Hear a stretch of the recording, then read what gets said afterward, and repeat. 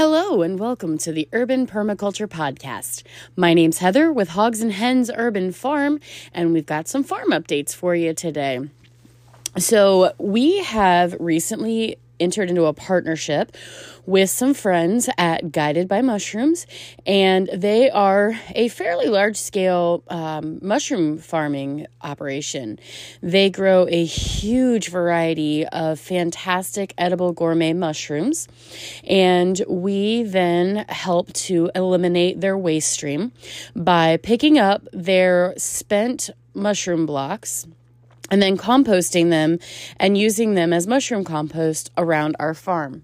Now, when we purchased the lots beside our home, the land there had homes on it previously, and they had basements. So when they tore down the old houses, the properties were backfilled with just rocks and debris from those homes being demolished.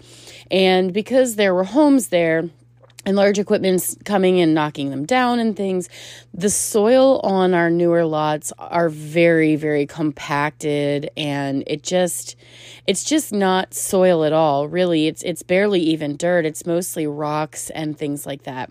So we've kind of micro worked on building up some soil in areas where we have planted, and we've been doing it a little at a time as we have the resources to start transforming that land and get our food forest underway. But getting this mushroom compost, oh my goodness, has it been an absolute game changer for us.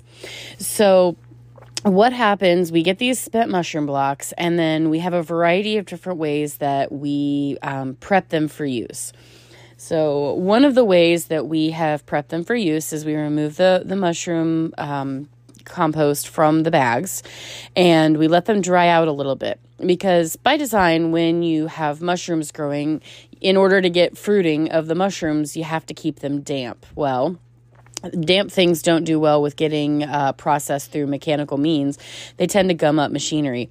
So we have to let them dry out a little bit. And then we just kind of chop the blocks into about the size of a softball, or maybe a balled up fist or two. And then we chuck them through our shredder, wood chipper. And it spits out what looks like a sand texture almost, but in reality, it's a mix of organic material, fungal material, and some sawdust in essence. So then we take that and scatter it around as needed. That process is a little bit more labor intensive, and so we came up with an alternative method for broadcasting that material a little easier, and it's a little more fun. So we have now begun taking the blocks out of the bags and then taking the blocks and just kind of throwing them, in essence, all over the yard. And they land and kind of explode and break apart a little bit when they hit the ground. And by explode, I do not mean like incendiary devices or anything like that. They just break apart into several little fragments. But then we go over them with our riding lawnmower, and when we hit the chunks with the riding lawnmower, it sprays the spent mushroom substrate everywhere. And so we are somewhat inoculating with spawn the entire side yard. But more than anything, we're spreading all that material, that organic material that those mushrooms were growing in. We're adding that to our yard little by little by little over there, and building up the soil.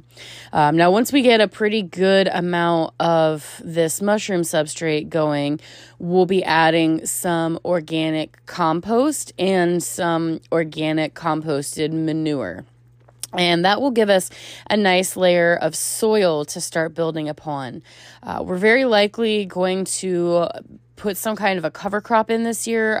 We haven't decided for sure what we're going to be planting, but we're going to likely do that because you don't want to leave soil exposed. And so once we get all of that compost out and we've got all that mushroom substrate going, we're going to need to protect that soil so that we don't end up with a whole bunch of weeds and things. Plus the sun, when it bakes down on that soil, is going to kill off a lot of the beneficial microbes and fungi that are in there. So that's what we're going to be doing. We also are going to be covering it in a very, very thick layer of wood mulch. Now, the wood mulch that we use, I've talked about it a little bit before, but it's just from our local tree service. A dear friend of ours owns a tree trimming business. He's an arborist. And when he downs trees, they use their giant mulcher to break up all the branches and twigs and leafy material. So it's that really good, green, healthy mulch, wood mulch. And so when we put that down, excuse me, we'll be putting that down in the fall. And that'll give it all of the fall and the winter and very early spring to start working on breaking down. And because we've inoculated it and we'll be continuing to mix in some spent mushroom blocks in there, we're going to have some fungal growth in there, and it's the good kind. And what'll happen is that mycelium is going to help break down those wood chips, and it's going to help turn that into usable compost material, good carbon material into our soil much quicker than if we had just put the wood chips down by themselves. Now, we did this in an area that is about 12 foot by 12 foot in the back corner of the property. We put down cardboard, and then we did the wood chipper method with the mushroom blocks, and we put a layer of that mushroom substrate down in a almost powderized form. And to that, we added compost and some soil to that area. We then broadcast planted a ton of bush beans, and we're going to be growing green beans in that area. We topped them with straw. We have lately been using straw to cover our crops. We use wood chips mostly in our walkways in the garden area, but we're going to be using wood chips pretty much everywhere in the food forest, as there's not going to be clearly defined borders in the food forest like there is in the specific garden area, which is where more of our annual plants are going to be going. Now, we'll be mixing annual plants in with our perennial, permaculture food forest as well, just because of the symbiotic relationship they have with some of the other things. But for the most part, the permaculture food forest area is truly going to be permanent agriculture. It's going to be things that are perennial plants. That's where our walking onions and things like that will go, and the rhubarb and asparagus and other plants that'll come back year over year. So having clearly defined borders isn't really as necessary over there, so we're going to be broadcast spreading that mulch. Now, our green beans were planted a week ago, I guess a week and a half ago now, and they have already begun to sprout. So we have some small green bean plants cropping up, and that's a beautiful thing. They are pretty quick to germinate, and bush beans especially have a pretty easy planting, growing, harvesting system. I mean, really, you can soak the beans to speed up germination a little bit, but honestly, we don't do that. We just broadcast spread them and space them as best we can and give them a nice drink of water afterwards. And as long as you have really good quality soil that's going to retain that moisture, we've found that we haven't needed to soak our beans. But they've all begun sprouting, and it looks really nice and lush and green. You can check out our Facebook for more of that information. You'll find us at Hogs and Hens Urban Farm on Facebook. And I've posted a picture recently about our green beans, so you can see those on there. We also, we've talked about the chickens a little bit, but as we clean out their coop and we keep straw in their run, we don't keep a lot of straw in their run, but because it does get really muddy and we don't want them to walk around in their own manure, we do keep some straw in there because it makes it easier for us to use a rake and scoop out that straw material and add it to our compost bin, which supercharges that compost. And honestly, we found that it makes our compost heat up really quick, and it helps break that material down super fast. Now, our chickens do free range during the day. When we're home, we let them out and they roam around the yard and forage for bugs and other things in the yard. And then they have their run that we put them in at night, and they put themselves into their coop and go to bed at night on their own. But having the chickens roaming around in that property also allows them to deposit manure throughout the property, which adds even more nutrition to that soil. And they will dig around in the mushroom compost and eat some of the substrate because there is some vegetable substrate mixed in with the wood chips that are in there. So they dig around through there sometimes and will nibble around a little bit, but having them deposit their manure is huge. And it definitely is going to lead us to having a lot more success with our growing over there. In those side lots, we have our elderberries, blueberries, blackberries, raspberries, banana trees, and green beans growing currently, as well as a black walnut tree. And we'll be adding more and more and more. I've also done an experiment this year where I have let my radishes go to seed, and I had not done that in the past. I always harvested them right around the 25 to 35 day mark and ate the root.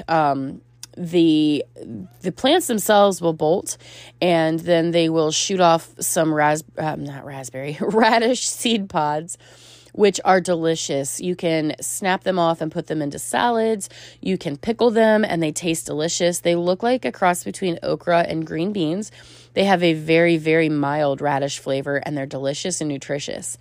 But we've passed the part where I can harvest them and eat them. They're now going to that woodier stage, and I'm letting them dry right on the plants with the intentions of harvesting seed from them. It's a way for me to take my radish crop and turn it into an even bigger radish crop in the future. So at the moment, our garden looks quite unruly because you've got a whole lot of radishes that we've let go ahead and bolt. And so there's seed pods and flowers and really tall vegetation from all of our radishes. Our tomatoes are absolutely going crazy right now. They're so lush and full and thick. They have tiny green tomatoes all over them and some decent sized green tomatoes all over them as well. We did have several volunteer tomatoes pop back up in a bed that we used to have tomatoes in last year, but we have since planted other things in this year because we do try to do crop rotation to help with pathogens and soil depletion and a lot of other things. And instead of picking out those volunteer plants, I let them go. It's my way of doing a little bit of a land race because clearly those species did well there last year, and the seeds that were deposited and have grown were viable seeds. So I'm going to be experimenting to see what kind of fruit they produce, because with tomatoes and with cross-pollinating, you can get any variety of combinations of tomatoes if you're not really careful about the pollination. So I'm not entirely sure what kind of tomatoes we're going to get from them, but I'm excited to find out. Those are the main changes or big things we've started on at the farm this week. And this week's episode is all about weeds. Now, we've talked in the past about what to do with weeds once you've got them and the medicinal and nutrient benefits of several of the weeds. But weeds can actually tell you a lot about your soil.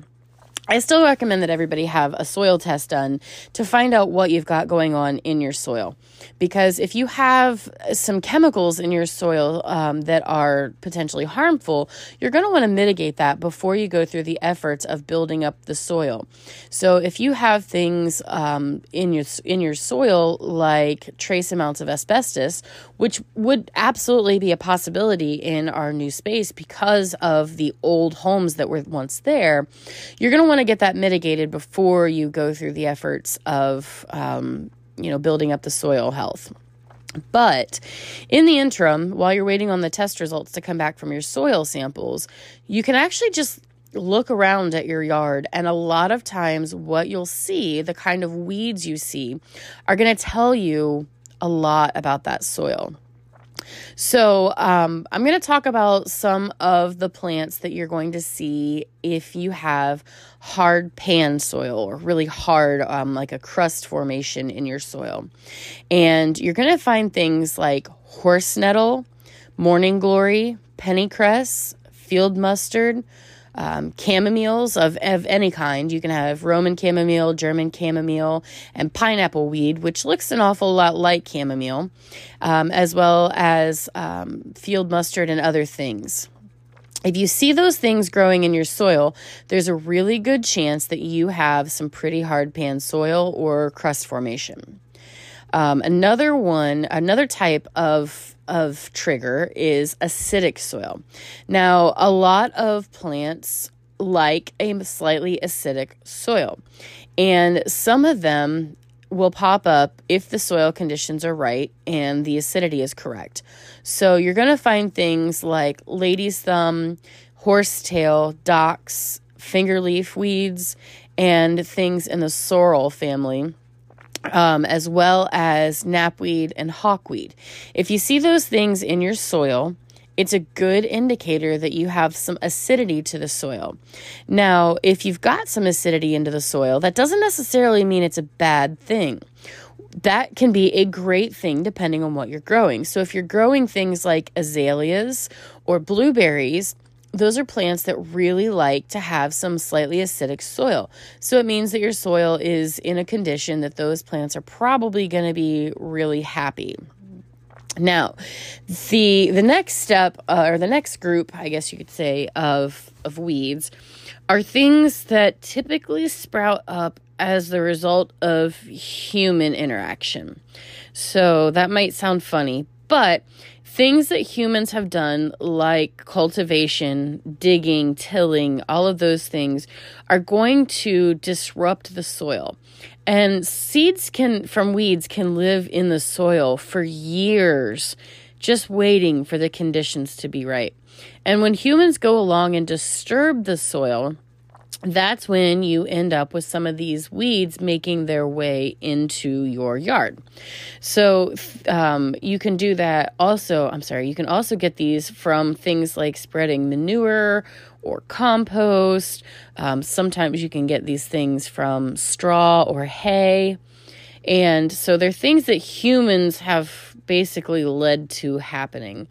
The ones that we see the most on our property are dandelion, nettle, lamb's quarters, plantain, chickweed, buttercup. We see those everywhere in our yard because we've been working our yard so much that we're kicking those seeds up. Now, we use a no-till or low-till method, so we don't really till our land at all. The only kind of tillage we have at all is we will go through with a hoe or a cultivator, and we will lightly scratch the top layer of soil away to plant, and then we will lightly go back over them, to replace the soil. But even that minor disturbance to the soil, that very top level, can cause some of these weed seeds to crop up. Some more that can pop up would be prickly lettuce, field speedwell, pigweed, horehound, mallows, carpet weed. Let's see. I think I've missed a few. Some knotweed, field speedwell, and rough pigweed.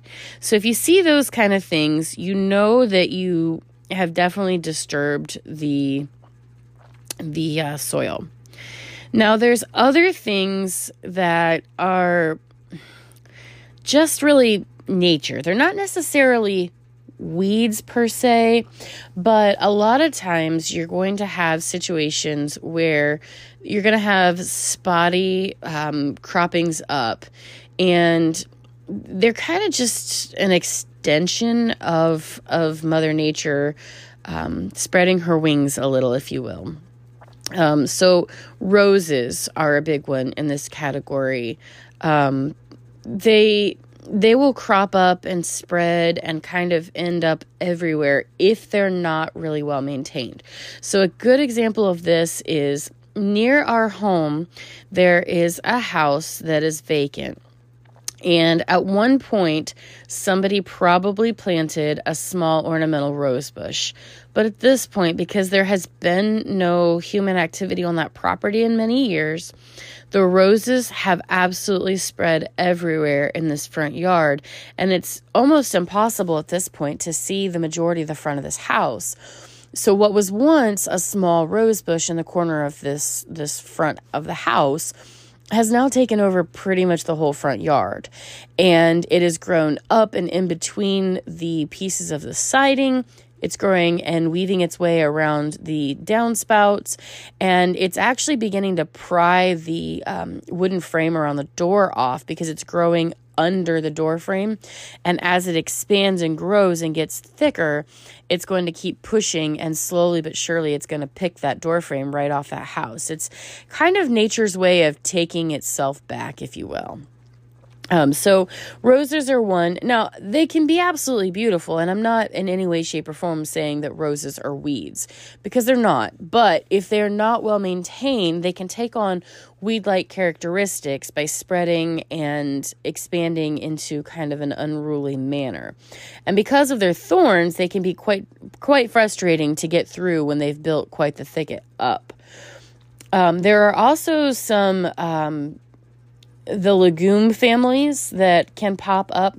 The legume family often prefers sandy and poor soil, honestly.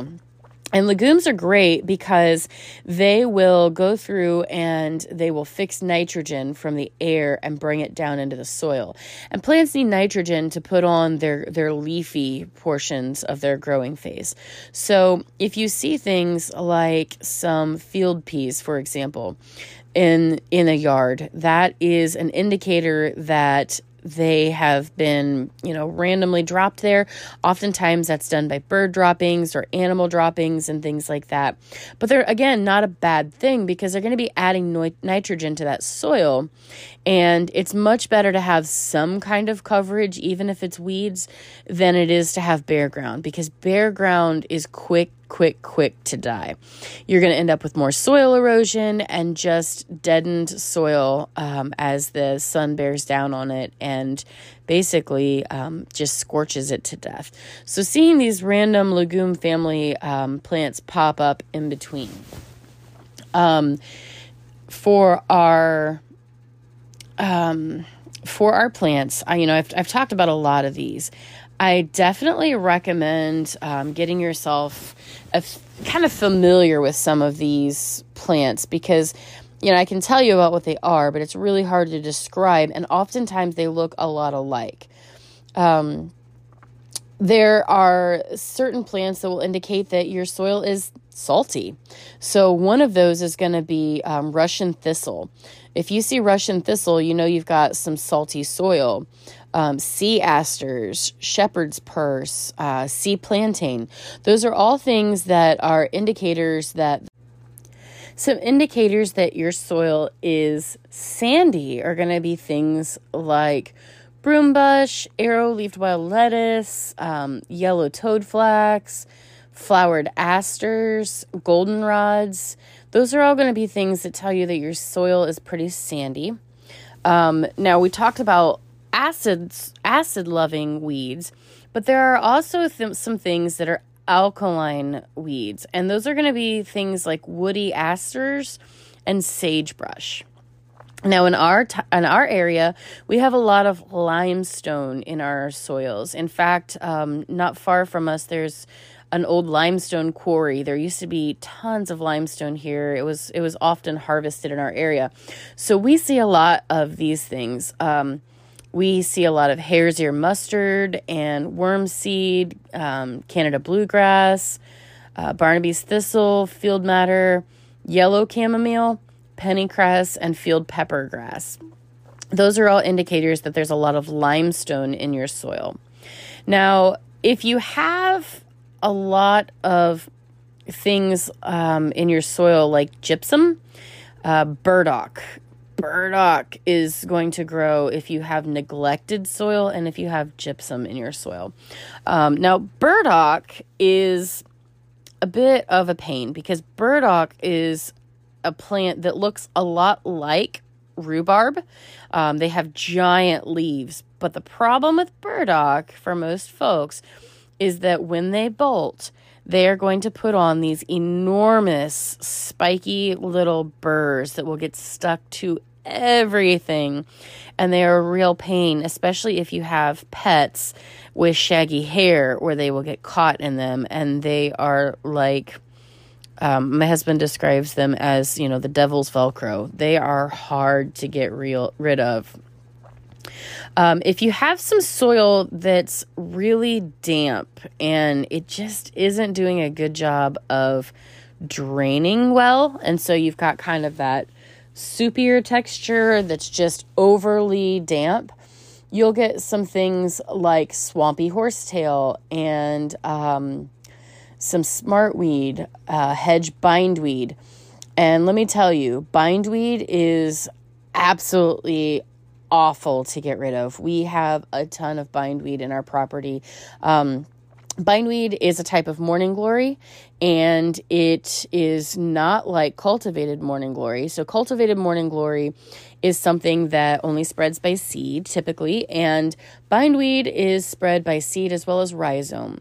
That means that if I cut it off, much like a hydra, it's going to grow back, sometimes with multiple branches. So we've been battling bindweed now for almost 3 years. It is something that I cannot put in my compost bin because it's going to spread if I put it in the compost bin, unless I'm using a very, very, very good hot compost. And since my compost bin is not always at the optimal heat level to kill the bindweed, we just have to either burn it or throw it into the landfill, which I absolutely hate doing. So typically our bindweed ends up getting burned. But it's a really good indicator that you've got some very moist soil. So hedge nettle, stinking willy, Canada and narrowleaf goldenrod. You'll get purple stem aster and Joe Pye weed, as well as rice cut grass. Those are all things that indicate that you have got some very, very damp soil. Now, it goes to mention that having all of these things isn't necessarily a bad thing. There are ways that you can easily mitigate most of these things. But some of them, they're really difficult to get rid of. In our case, it's been the bindweed that has been seemingly impossible to get rid of. This bindweed, it is just absolutely awful. There are several plants that are poisonous.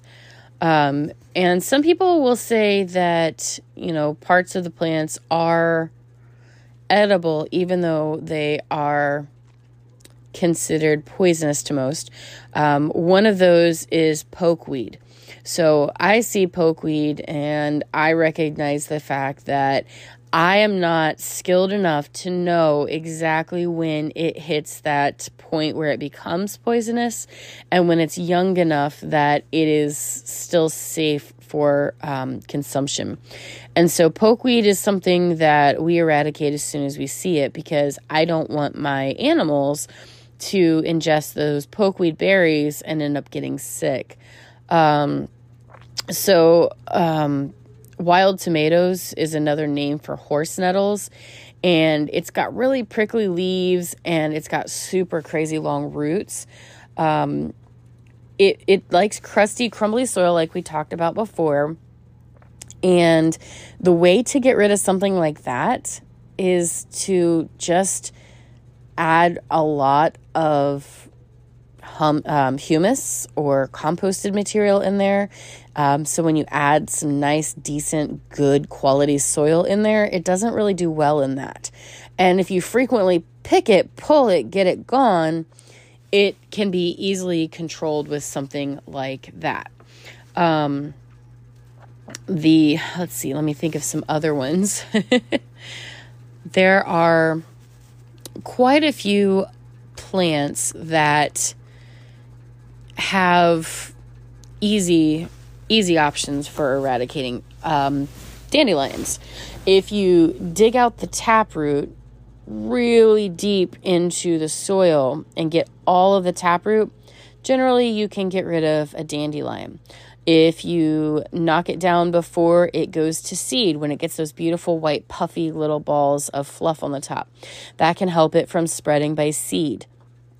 It's a pretty easy one to get rid of. Clover is not something we consider a weed at our home. We actually encourage the clover to grow in our yard because it does a lot of good things for the soil, and so we don't try to eradicate that. But the plants that are easiest to get rid of are those that you can simply pick.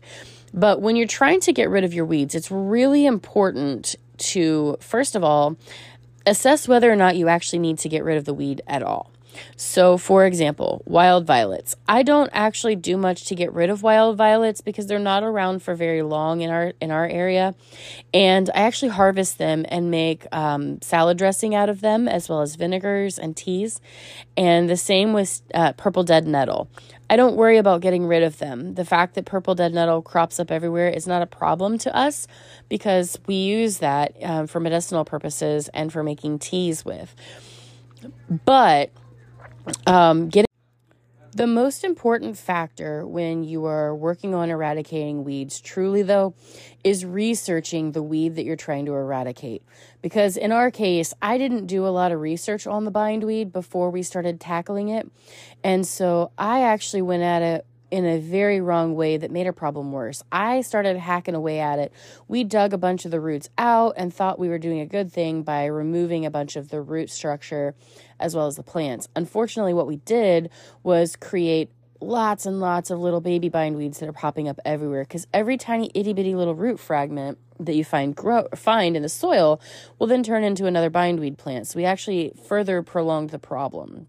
So in our case, what we found with the bindweed that is being the most effective is as soon as we see it springing up, we nip it off right at the ground level, being sure not to pull on the roots.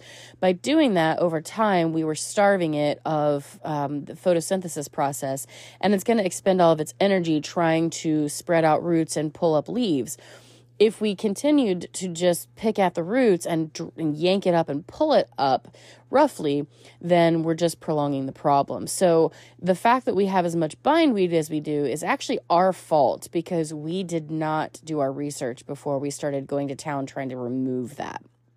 And so, the best thing I can tell you is to do some research on your weeds. Now, you'll find lots of articles online. If you do some research, you can simply Google, how do I get rid of bindweed? And you'll find tons of different methods and options available. We are a farm that is dedicated to being as organic as possible. And so we don't use chemicals, synthetic chemicals, such as Roundup. We are very, very, very much against using Roundup on our property because it causes so much long-term damage. But what we do use are other organic means. We continually build up the quality of our soil throughout our property because so many of the weeds just thrive in hard pan dead soil. It's a way to make sure that they're not a problem at all. And if you're putting down fresh, good quality organic material on the top and using cardboard or a barrier below, we use cardboard because it biodegrades, you're smothering out those weed seeds and you're giving them conditions that are less than ideal for them to germinate. So it helps to eliminate the problem from the get-go.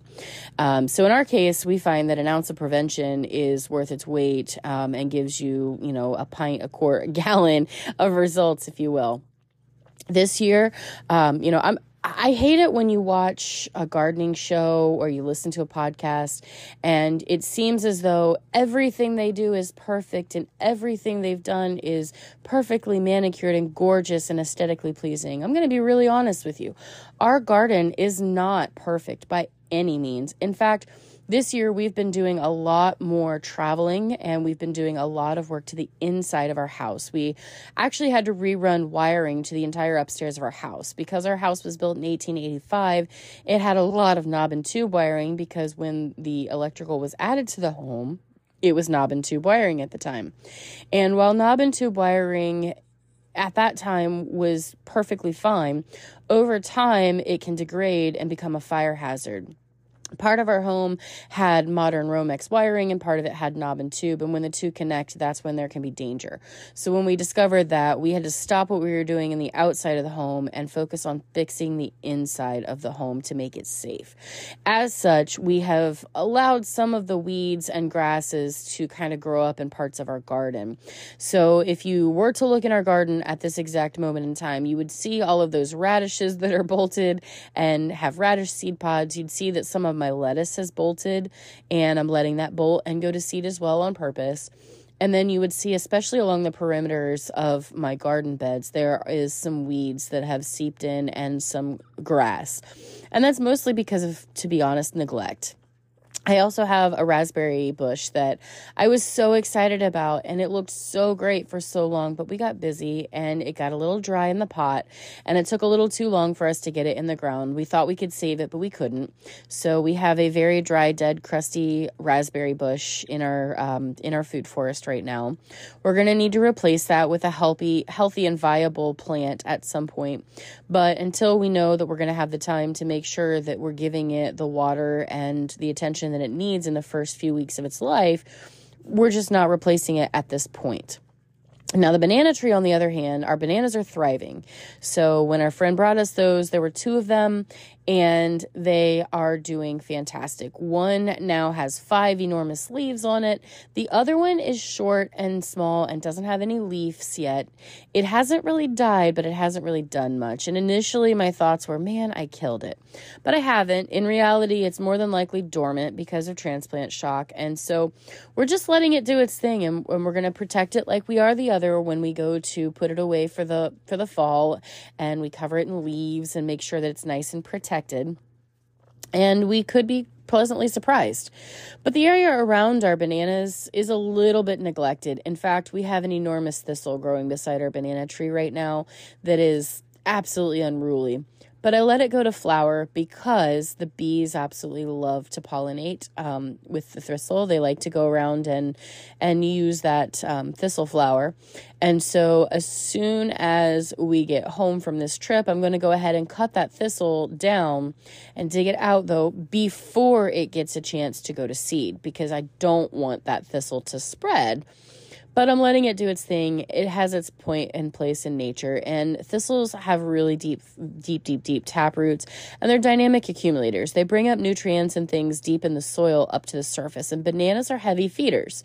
So while my neglect has caused me to have some weeds around my yard, I'm not necessarily worried about all of them.